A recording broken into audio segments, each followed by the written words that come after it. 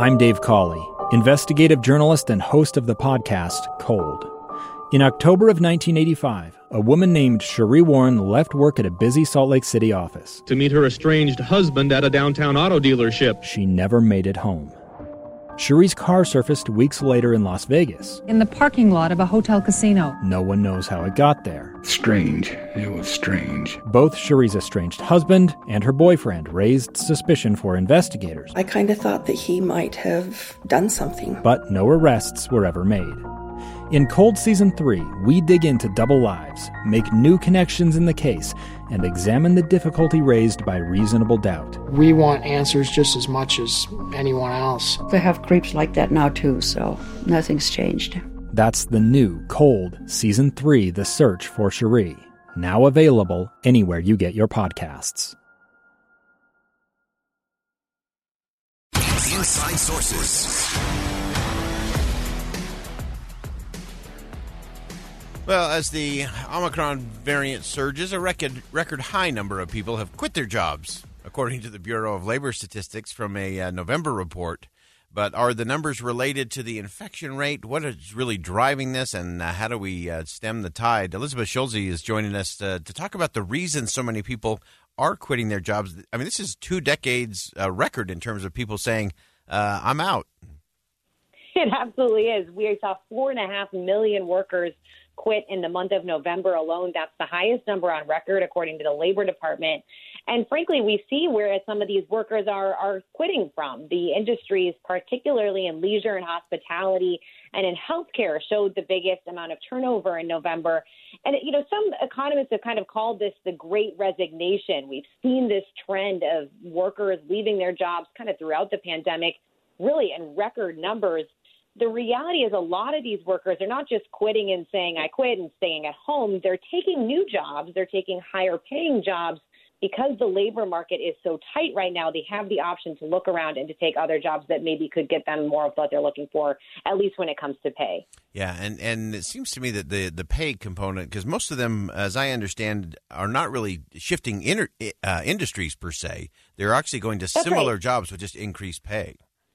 Yeah, we're seeing this real kind of increase in wages among industries that, for example, restaurants, service jobs that are typically haven't had higher wage hikes in recent years.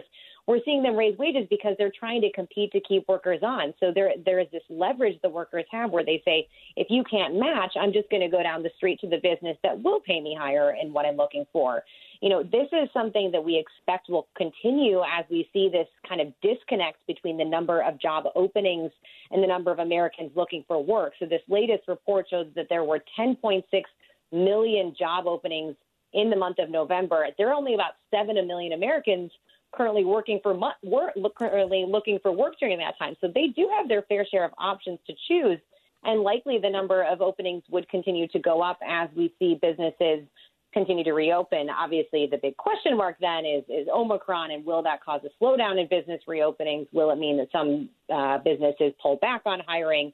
And that's one of the things we're looking for when it comes to kind of forward looking here in the economy. Yeah. This data is talking about the month of November before we saw this Omicron spike. Right. And Elizabeth, I wanted to ask you and get your take in terms of the role of inflation in all of this. While some people have been able to get increased pay in some of these jobs, are they now, with sort of feeling that pinch of some of the increases at the pump and the grocery store, are they now kind of chasing a little bit in terms of getting just a little bit more on the wage side to deal with some of the inflation issues? It's such an important point because it doesn't really matter how much your wages are going up if inflation is going up more. You know, wipes out a lot of the gains that you might see from those higher wages if it means you're also paying more for your basic essentials like groceries or food or gas, which is what we're seeing in the data. So And one of the realities of the economy right now is that inflation has been going up at a fast pace. So wages really are kind of keeping up with that. It doesn't mean that people are bringing home a bonus every time that they're getting their paycheck. The question is how much these kind of wage hikes will continue going forward. If this is a current phenomenon that we're seeing because of the labor shortages throughout the pandemic, if wages do continue to go up, you know, at this faster pace that we saw in the past year, that could ultimately mean that inflation does continue to go up higher. And then the real kind of question there is what that would do for the economic recovery if policymakers like the Federal Reserve respond to try to pull back some of the stimulus that they've been doing and raise interest rates.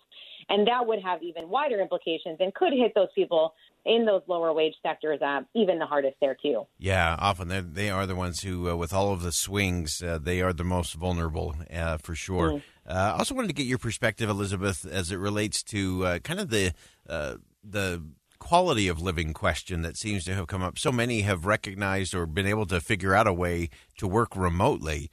And so suddenly that's changed, I think, the way a lot of people's view about their work and how it defines them or drives them or runs their days.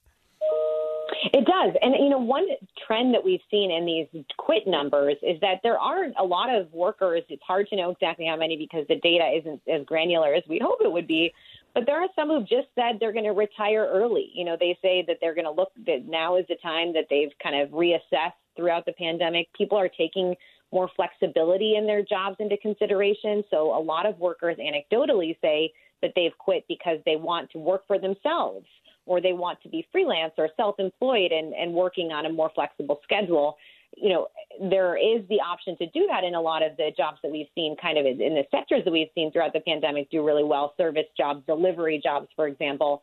But ultimately, how much that is kind of behind this labor shortage that we see and this gap between the number of job openings and the number of Americans looking for work, it's going to take a little bit of while for clarity on who exactly those workers are, how many of them did it for that kind of change of pace that they reassessed throughout this past really 2 years now of COVID. Yeah, and then finally I wanted to ask you about how this is impacting businesses, and particularly small businesses, I think, that have been just hurt so significantly during the course of the pandemic. Now they're sort of chasing employees, having a hard time filling things, having a hard time keeping up with rates and keeping profitable. What are we seeing from the business community? How are they feeling about it? What is that going to do to their prospects and, again, towards the overall economic impact?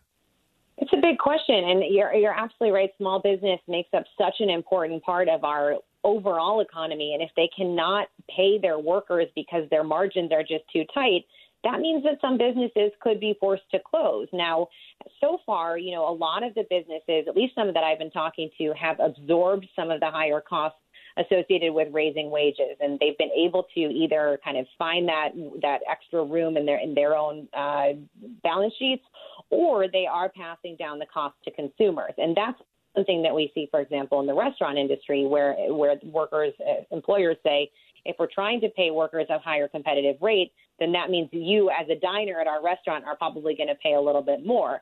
That hasn't really stopped people yet from going to restaurants. We've seen really strong consumer demand, and spending has been pretty resilient, even as COVID has kind of seen these spikes come and go.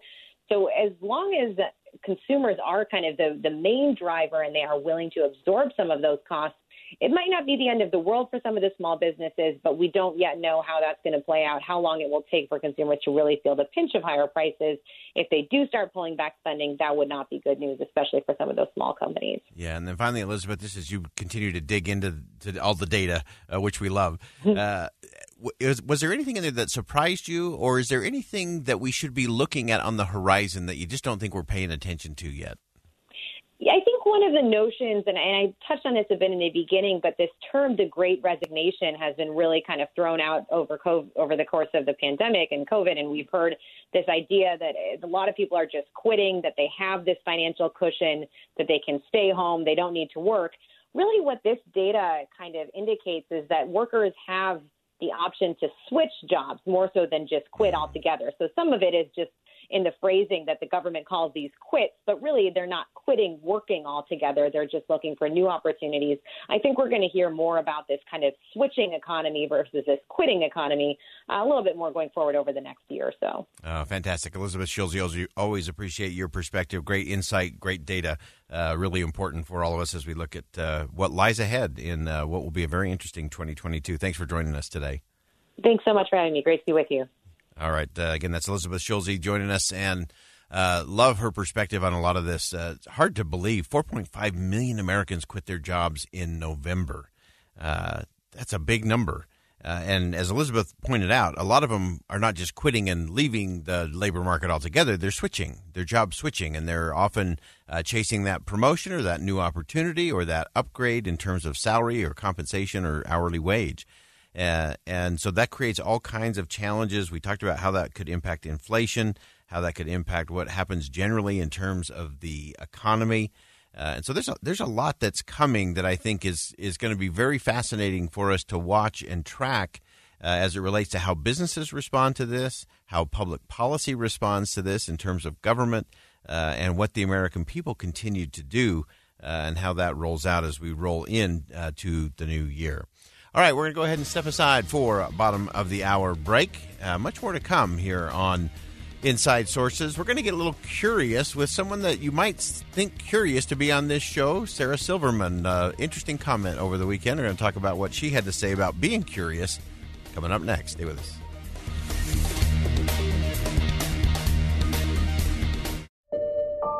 I'm Dave Cawley, investigative journalist and host of the podcast Cold. Don't miss Cold's new Season 3, where I look into the unsolved disappearance of Sheree Warren, a woman last seen leaving her job at a Salt Lake City office in 1985. Police cast suspicion on Sheree's estranged husband and boyfriend, but never made any arrests or recovered Sheree's remains. Find Cold Season 3, The Search for Sheree, anywhere you get your podcasts.